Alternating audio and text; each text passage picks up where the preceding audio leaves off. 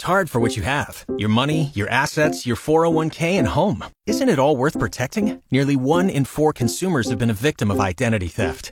LifeLock Ultimate Plus helps protect your finances with up to $3 million in reimbursement. LifeLock alerts you to identity threats you might miss. And if your identity is stolen, your dedicated U.S.-based restoration specialist will work to fix it. Let LifeLock help protect what you've worked so hard for. Save 25% off your first year on LifeLock Ultimate Plus at LifeLock.com/aware. Terms apply. Hearts are heavy with the Nebraska football team as defensive coordinator Eric Shenander's father was killed in a crash in rural northeast Iowa Thursday. The Iowa State Patrol said that 69-year-old Gene Shenander apparently failed to stop at an intersection, left the roadway, and crashed into a legally parked semi-truck in a parking lot. Gene Shenander was pronounced dead at the scene. With the tragic news on the minds of coaches, players, and personnel, the Nebraska football team continues to gear up for their game tomorrow morning in Minneapolis against the Minnesota Golden Gophers. Husker head coach Scott Frost says that the Gopher defense is very sound. Last couple of years, they've really packed the box and made it really tough on us to run it.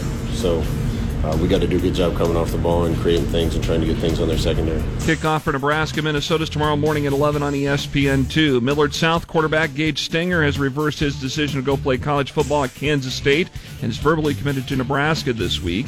Tonight on KFOR, high school football, Class A Lincoln Pius X plays at Class B Norris. The Titans have endured a tough schedule, and head coach Ty Twirling tells KFOR Sports they need to control the ball more. We need to make sure we're establishing our run game a little bit more effectively early, especially. Pius X head coach Ryan Carney also telling KFOR Sports with a couple of games left, he wants his team to go out, compete, and have fun. Playing well, executing well, and continuing to play Pius football, which means doing things the right way as we move forward. Airtime's at 6:50 here on KFOR, brought to you by the Sportscasters Club. The other game on the air tonight over on ESPN Lincoln is Lincoln Northeast and Lincoln East, with coverage starting there at 7:50.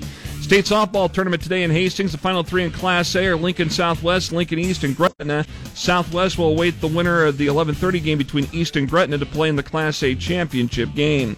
And the number 9 Nebraska volleyball team hosts Illinois tomorrow night at 6 on Nebraska Public Media. I'm Jeff Moats, KFOR Sports.